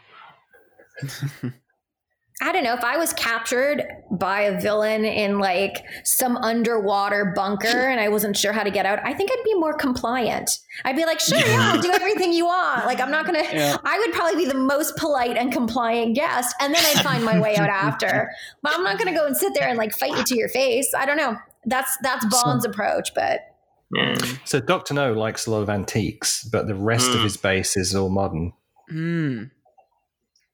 Yeah, it's that nice dichotomy that Adam uses a lot, and he does it for Blofeld as well in You Only Live Twice. Yes, which this set is very reminiscent of the apartment set for Blofeld in Twice. So an hour and 25 and change into the film before the villain. It's impressive, mind you. We've had him, interact. So, but it's a great. It's a very nice reveal. Yeah. For them using sort of white Caucasian actors as Asian characters, I think it is somewhat progressive that they don't make them do sort of your stereotypical Asian accent. Like both Dr. No and Miss Taro have sort of quite clipped English accents, which it must have been a choice. Like someone made that decision. I mean, can you imagine if they hadn't? Oh yeah, no. How this would have dated? Yeah, and how we would look at this film now. Yeah, totally. It doesn't kind of excuse the yellow face. Oh, completely. Yeah. But in another sense, it's one of those things that kind of makes you. It's amazing how the voice would be, absolutely unforgivable, but we can do the makeup anyway. Also love the starter of like 3 grapes that they're eating here on a I think it's olives. I assume is it olives? I assumed the meal was over at this point. Like they'd finished. This is they've all had the cheese and the crackers, and they're just leaving the olives because no one actually likes olives. If those are olives, they're giant olives. I reckon they're grapes. Yeah. I'm going with grapes. Yeah, they look like grapes. Sandor's going to come around with the After Eights next. Yeah. Pyramids of After Eights. It's interesting. Gosh, it's interesting looking at like the artifacts that are around, like all of like we talked about like the antiques and the collecting, but like there's paintings of like war people, and it reminds me of the guy who was in The Living Daylights who collected like war memorabilia, whatever his name was, and so you see him here as well. Dr. No is like collecting, all of these artifacts of, previous generals or these treasures, like a pirate might do, and sort of just pulling it all together. And that's what he's decorating his like underwater lair with, are sort of the treasures of others. And maybe that's suggesting he's taking things that don't belong to him. They are definitely saying that, because the painting that Bond looks at had actually been stolen at that time. Yeah, that was the joke. So the implication being that it was now it would be the Scream or something, wouldn't it? Yeah. That would be the joke today. Well, I was going to say it's a very topical joke for Bond. Like obviously he says he has the listening to the Beatles without earmuffs line in Goldfinger. I don't know if they go terribly topical otherwise. Obviously they're dated by the style and the clothes and whatnot, but not necessarily and the tech, but not necessarily by specific gags. Millennium jokes. They make the same gag in Skyfall. The guy who is assassinated by Patrice is buying a stolen painting. That's right. Which was stolen from. Yeah, so that was stolen from the Museum of Modern Art. And that scene got cut down in the film, so it wasn't. They didn't. If you look at the script and the shots that they actually filmed, that scene in Skyfall was a lot longer. The whole setup about the stolen art buyers. That was Severine's side business. So it's kind of a little nod, I think, to that. And again, in Spectre, one of those same paintings from that same theft is hanging in I think either Bond's or Madeline's room when they arrive. Yeah, that's right. Yeah. So, God, it's nice being able to talk to Bond fans.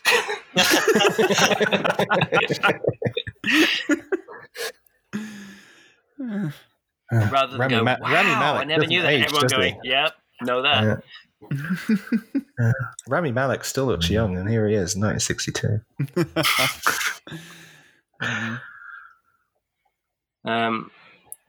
Where is that Sandor in the background? Yeah. Oh, is it actually the same actor? Yeah. That's the terrible joke that I've been making this whole time. I just thought you were just like, it was just like general like bald man joke. No. Okay. Oh yeah, it is. There we go. Yeah. He's got his tie strapped down there sensibly. Because he knows how dangerous ties can be.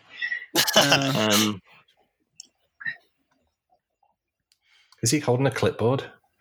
That's the it's an iPad. Is it the menu? What would he have? I think it's actually a holster. I think it's a holster, one of those giant holsters. Everybody's apartment has a side entrance for the scientist. Yeah. Excuse me, I must adjourn to my lab. So Milton Reed, as I'm sure everyone knows, I think came in sort of maybe second or third for the role of Oddjob. Yeah. So it's kind of like it's a clever use of camera work here, not to show some of it going on and then they pan back to it. It's quite good. Why do you think they did that, though?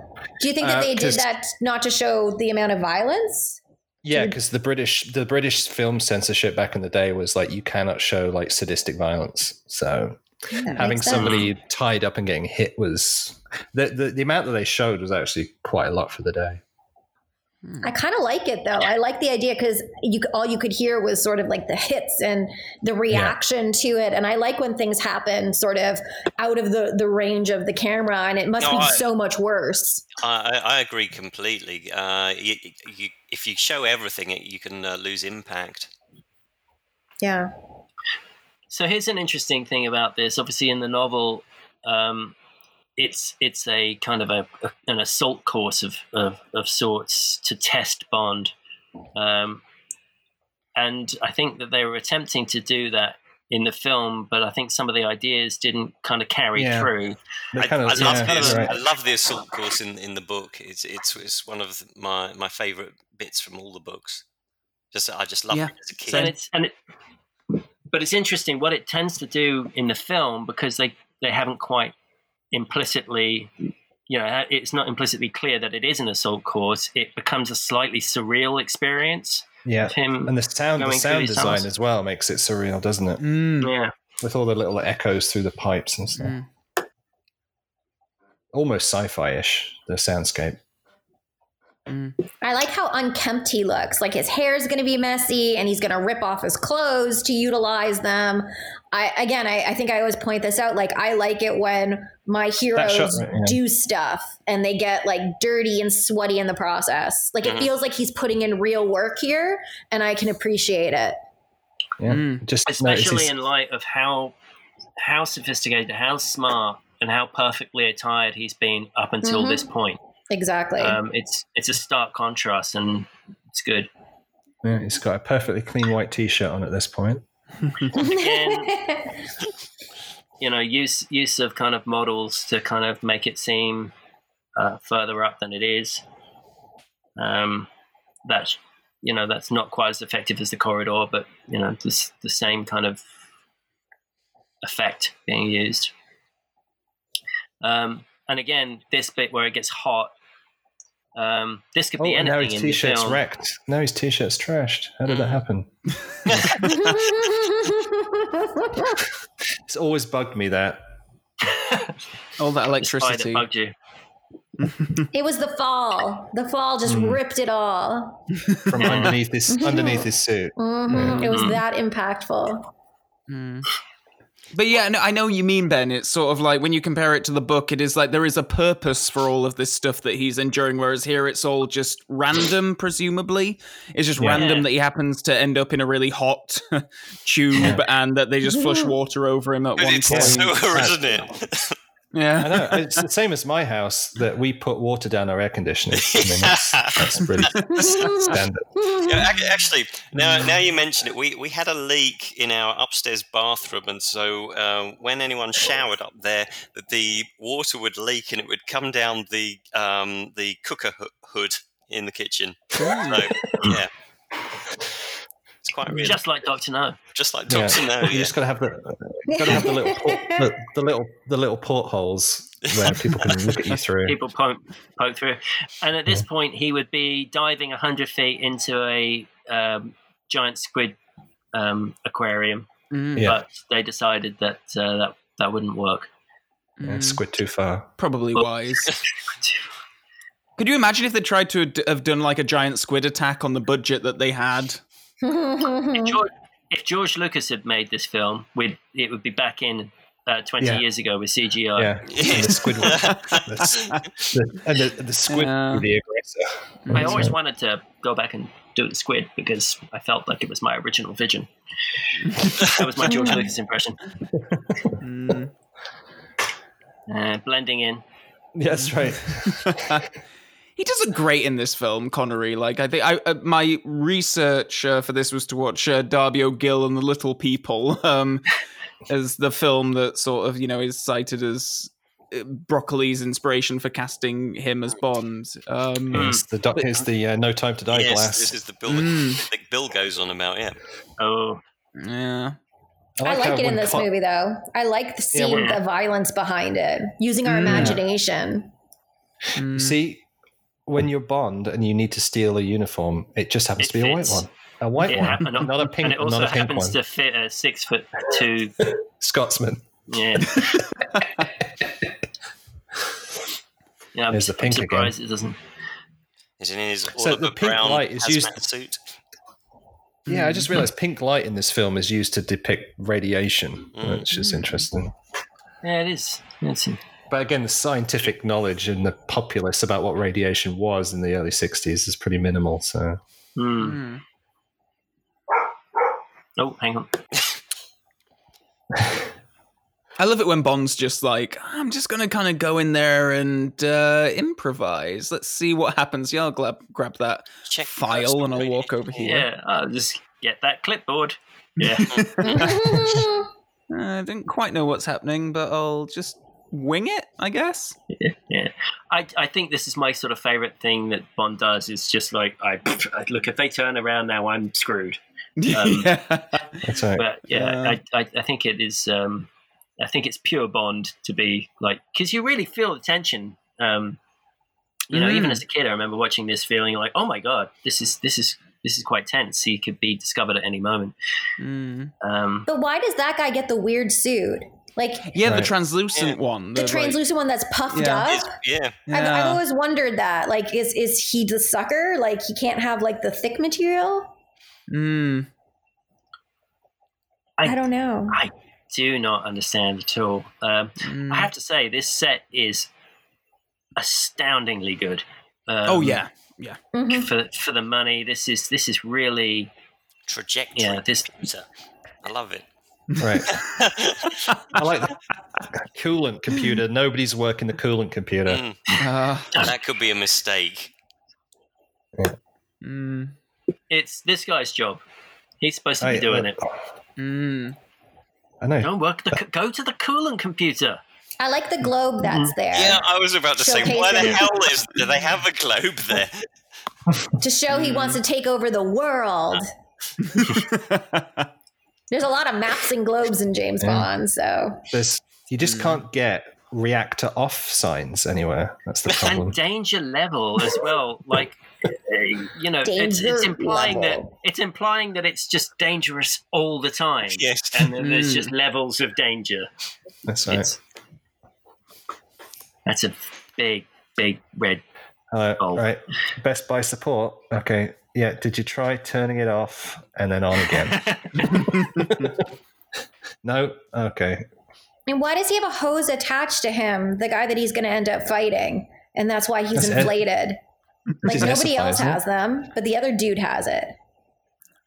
They've all got hose inputs, but they don't. No one else is inflated.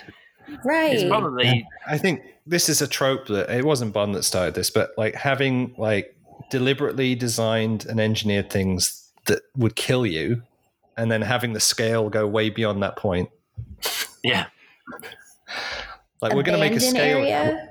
Did We're you going to see make that a sign? scale. Yes. Yeah, Sorry, I just got distracted by abandoned area, and I'm like, what? Yeah. Because That's planning ahead, right? They're very cautious. yeah. Your eggs. Welcome to Crab Key. Your exits are here. Here. Right? Here. Your closest little exit boat. may be behind you. What were you saying, James? Yeah, sorry. Well, the Bond films use this a lot, which is like having a scale that's like way too ridiculous. Like nobody would engineer a scale to say, right, 25 will kill you. You know what? We'll make it go to 50. You know? Right? And we won't put any mechanism to stop you deliberately killing yourself. We'll just let you do it. Yeah, just spin that wheel. So, No one notices. Do-do-do. and I'm assuming this is lowering the rods into the reactor. That's what this wheel does. I mean, that's the idea behind it. And I think what you were saying earlier, James, about people not really understanding how, Right. radiation or things like that worked. Because That's all the best nuclear reactors glow white. You know, that's when they're making more energy. What happened to his hose? I mean, that guy fell off the side. Did Bond knock Yep. off his hose? Yeah, it popped Yeah. out at one point. So who knows what that did? Why does he run like that? Everybody in the Weirdo. pool. Yeah. He's got metal hands. Doesn't make you run like a dick. It does with him. Oh, Wouldn't you be knocked out cold if that's- someone with a metal hand hit you in the face? Yeah. yeah. Mm. And they're pretty good weapons, actually, I have to say. You know, Yeah. This is the bit that I saw on TV as a kid, and this is my introduction to Bond. Was this bit right here? wow. When Oh, I was really? when I was like 6 years old or something. Oh wow. It's a very good death in a It's sense. Bob Simmons again. Yeah, it really does. You know, you get that real. It's not being buried by bird shit, is it? No, I think it's an improvement on it. Yeah, I do. I liked the guano death of Dr. No in the novel, but because it's got Fleming's kind of sardonic sense of humor. But this, I think, was quite fitting for our cinematic Dr. No. Yeah. So Dr. No is on screen in scenes for less than 18 minutes. Jeez. Oh, is there some sort of American doing a voiceover at this point? Saying, Yeah. Shane Rimmer probably. But Yeah. I like how they've got a live closed circuit feed from Cape Canaveral in Yeah. Crab Key. This is like before satellite television. Somehow they managed to make that work. It's the pink again for the radiation. Yeah. And his hair's perfect. Don't Nobody run runs into the too painting. far down that corridor. Splat. And here's the crab room. This is like whoops. Just trip him up for where's the crab room? I guess this was the shift of the white workers versus the pink workers. And one random teal. There we go. This huge set designed for this one purpose that it's going to be on screen for about 8 seconds. No And she crabs. has no pants. And no crabs. Crabs. And no crabs. I don't know about that. I do like the chaos here, though. Oh, good dive there. It Yes. does. It does have to It's be one of the quickest. Right, the villain's dead. Let's get out of the movie. Films. It's nicely shot, nicely edited. Peter Hunt did a really good job, like cutting this together. Probably a better job than he did on his own movie. Yeah. It's tighter. you guys, nah, you're not having this. Bye. It's a great switch when Connery becomes Bob Simmons there behind the barrels. But they still get Ursula Andress to do the hard work and actually come down the thing, jump onto the boat, hold balance. It's, quite something. He's not Daniel Craig, is he? He's not like, I'll run up that crane.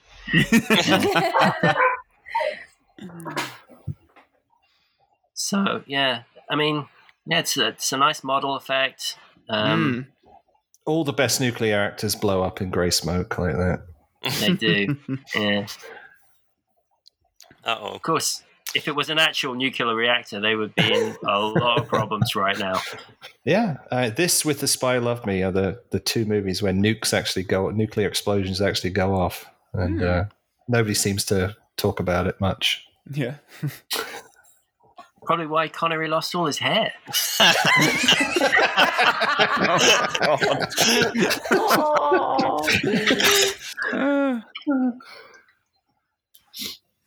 There we go. That was the rescue plan all along. And the US Navy does not have a bigger boat for all those dudes. They'll have to hold on.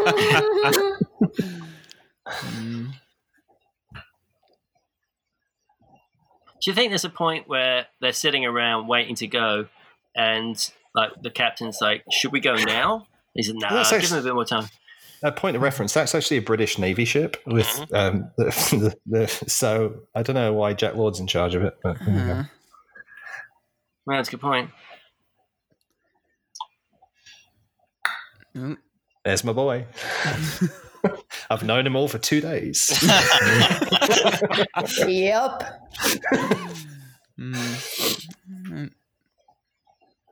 And the worst end music since, ever. Yeah. The soundtrack is just abysmal.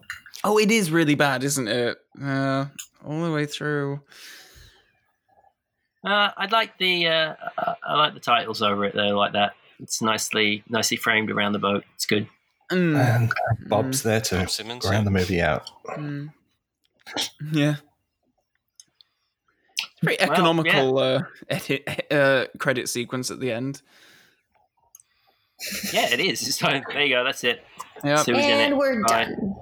I did wonder if the red dot gun barrel at the end when Mark Forster was doing Quantum and he was like trying to keep it to Dr. No's runtime, whether that red gun barrel at the end of the credits had anything to do with how he did it. I'm pretty upset that they didn't bring it back over and over and over and over again. Because it's an integral part of what makes James Bond is to have a red dot at the end. And when they decide to do crazy things like move it to the beginning or the middle. Sorry. No, so what did everybody think? You hadn't seen it for a while, right? Not me. I probably haven't seen it in years. I can't it would be probably 5 or 6 years, I think, since I'd seen it last. It does race along, doesn't it? It does race along, and it's for a 2-hour movie, it's pretty good. What strikes me is that it does still hold up pretty well, and that it seems very economical with in terms of there's a lot of bang on the screen for the money that they had. It's that lovely combination of great production design and costuming and good casting and all of the rest of it. It just kind of really comes together really nicely. They just had a really wonderful team to do it. Except for Monty. Yes. But it's one of those films that is sort of bigger than the sum of its parts, I suppose. And I suppose they've been sort of chasing that magic sort of with every film. I think that if they had brought in John Barry right from the start, then and it had a decent score, people would remember it as a much better film. Yeah, I think it's largely the soundtrack that lets it down. I think it's the soundtrack that dates it the most. True. Because it's very like 50s kind of overscore, isn't it? A little bit. Well, it's just crap. But my students find the movie to be very slow. That's their biggest complaint. And I'm wondering if, they're like, we thought it would be more fast paced. And I'm like, think of the era, think of the time. But I actually think the music plays a key role in, in so many Bond films. John Barry's music gets me excited. It gets me invested. It's telling me what to think and how to feel. And without it, I think then the film just feels a little bit longer for them because they're not getting the cues that they need to be more invested. Yeah, except for those few moments with the guy on Jump Up, Yeah. All the kind of Jamaican music is excellent. I'm not going to fault that. That really gives it a good flavour. But all the Monty Norman stuff is just abysmal. It's terrible. Yeah. Yeah. Connery's performance is. He's obviously still kind of working it out. And there are a couple of moments where he's very smooth and very cool, but other moments where I don't think he's ever really out of his depth in it, but he just looks a bit petulant at some points. Yeah. And sometimes just a bit too kind of a bit snappy and a bit irritated. Yeah, he looks irritated. And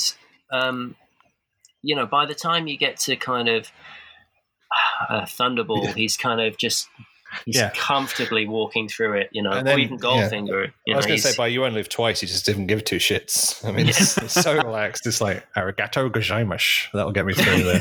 Well, I don't know if in this one he's trying to sort of embody some of that Fleming Bond persnicketiness that is in Fleming. Fleming's Bond is very particular about what food he eats, what clothes he wears, and all that kind of stuff. And I don't know if this is Connery's attempt at trying to sort of be that Bond. I was impressed by his physicality in this one, actually. Like, I think sometimes when he's sort of like in a t-shirt, he's got his shirt off, all that kind of stuff. It's like, oh wow, yeah, you are quite lean and really impressive in this role. Quite, compared to like Diamonds Are Forever, where he's like, bloated and suddenly middle-aged. And just hunched, just like he's bent over by that point. And when I think Mark O'Connell was making a point that Craig is older than he was in that movie and looks in a lot better shape. So it is sort of interesting. But Connery he's in his best shape that he's ever been in this film, and I think his casting was kind of right, really. I mean, I know that they were kind of what they went through to kind of pick the right actor, and I think in many ways they really did luck out with Connery. Oh, totally. Yeah. Like I say, I watched Darby O'Gill and The Little People recently for the sake of this. And he's barely in that film, but you can, even then, like, you can sort of see like, oh yeah, no, actually this guy has more to him than, your standard sort of Disney live action lead actor has. It's easy to see why they would see that and then be like, oh yeah, no, actually this guy has a much brighter career ahead of him. Definitely has some eyebrows, though, doesn't he? Boy. Great eyebrows. Yeah. No, they plucked them to hell in Hitchcock's Marnie, and I'm glad that he's got the full-on bush here. Definitely does. I think there's There's something. the title of the episode, The Full Bush. There we go. I reckon that... Sorry, Lisa, you go.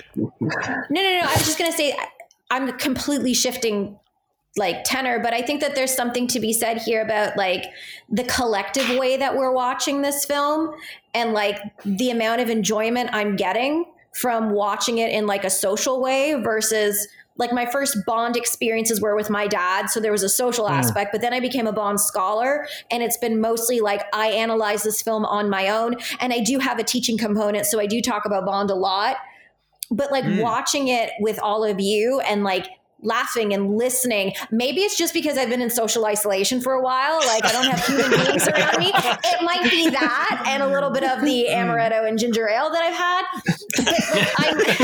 Maybe it's that. But there's such an enjoyable aspect of like this collectivity, joking about eyebrows and just talking about Bond and, sharing our information as we're going along. When you talk about my takeaway is less about the movie and more about our experience connecting and communicating through the movie. And I just wanted to sort of highlight that component. Yeah, I think it's been an immensely enjoyable experience to do this. I haven't sat down and watched a Bond movie with a group of friends for a long time. And I'd forgotten just kind of how much fun it can be, how irreverent we can be about something that we all care about a great deal without taking anything from it. Yeah. And also the wealth of knowledge that we all individually bring to it, which is another thing. Because every time that you think you know everything there is to know about Bond, you don't. And it's always really lovely to get fresh perspectives and to have additional bits of information kind of shared. I agree with both of you, because I saw the film, I said earlier, about 6 months ago or something like that, and there's no way I would have chosen to watch it on my own right now, but with... yeah, thank you. But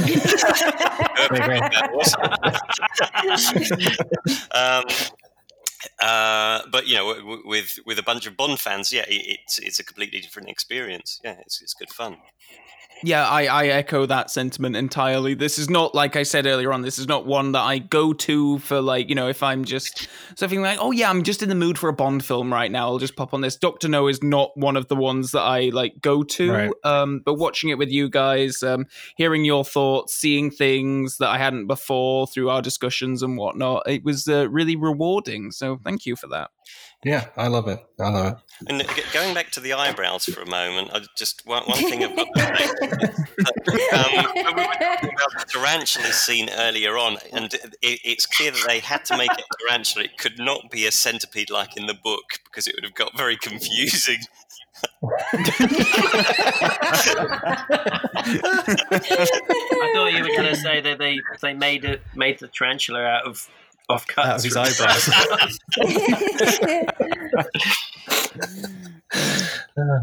It'd be great if he did that hair trick with the wardrobe, just pluck out one of his eyebrows.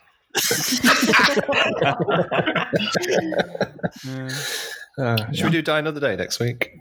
Yes! I'm just kidding. Oh. Can we actually? Do you want to? But then we're putting our audience through it, though. That's trying to be nice. I have to say, it's a film that does one. It's hugely entertaining if you want to laugh at it, and there is a lot to discuss about it. I think that's true. There's a lot of meat to kind of be had off that particular bone, and I think if you're analyzing it irreverently. There could be a lot of fun to be had doing it. I certainly wouldn't watch it on my own.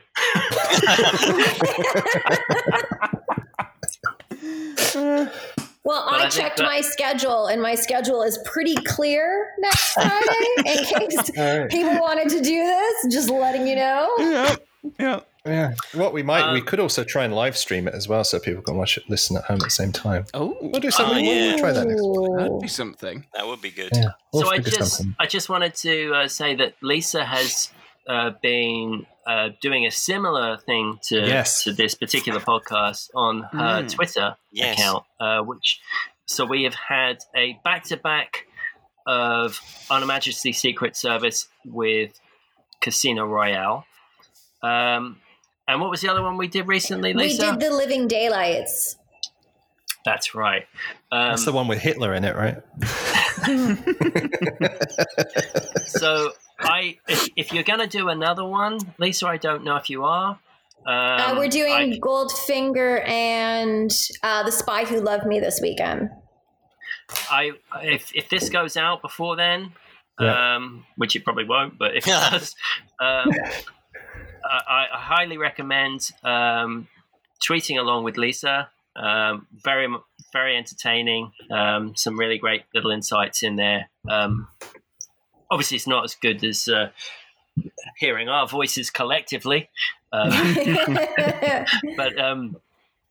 I just want to say thank you for doing that, Lisa. That's provided a great deal of entertainment.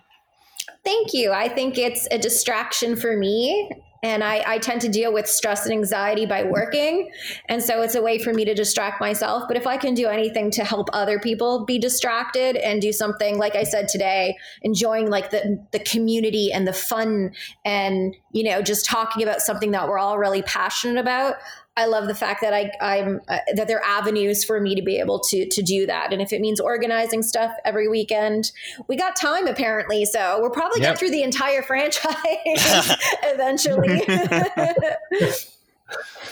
All right. Okay. So by popular demand, I don't know. Maybe we'll look at Die Another Day next week. Great stuff. So much enthusiasm. The first hour of it is pretty good. It's the second half that lets it down. Well, yeah, I say that's the first film that we kind of followed on a day-by-day production basis on the news. So, the amount of trivia and stories and just ephemera from behind that film. I don't think we've written most of it out. You'll have to remind me. I don't know much trivia, so I'm into that. Yeah, totally. I'm the same, yeah. And I think it was that was the film that first started me on the MI6 forums, the community forums. So me too. Some good came out of that film. So we have to do this. All right. Okay. Die Another Day next week. Yay! I'm so happy. Let's surf that metaphorical wave of joy. Yeah, I'm going to sober up tomorrow morning and it'll be like, oh God, what did I agree to? Yes, maybe we'll attach a drinking game to it at the same time. Oh, yes. Oh, yeah. Yeah. I'm into that. We'll come up with something during the week for the drinking game first. I'm good at the king of Bond drinking games. That's right. Yeah. Well, thanks very much, everybody. And I hope you enjoyed it at home. And maybe we'll try and live stream the next one. We'll see. See how we go. Underneath the mango tree, me, honey, and me, come watch for the moon. Underneath the mango tree, me, honey, and me, we plan very soon. Underneath the moonlit sky, me, honey, and I can see hand in hand. Underneath the moonlit sky, me, honey, and I can make fairyland. Mango, banana, and tangerine, sugar and macchia, cocoa bean.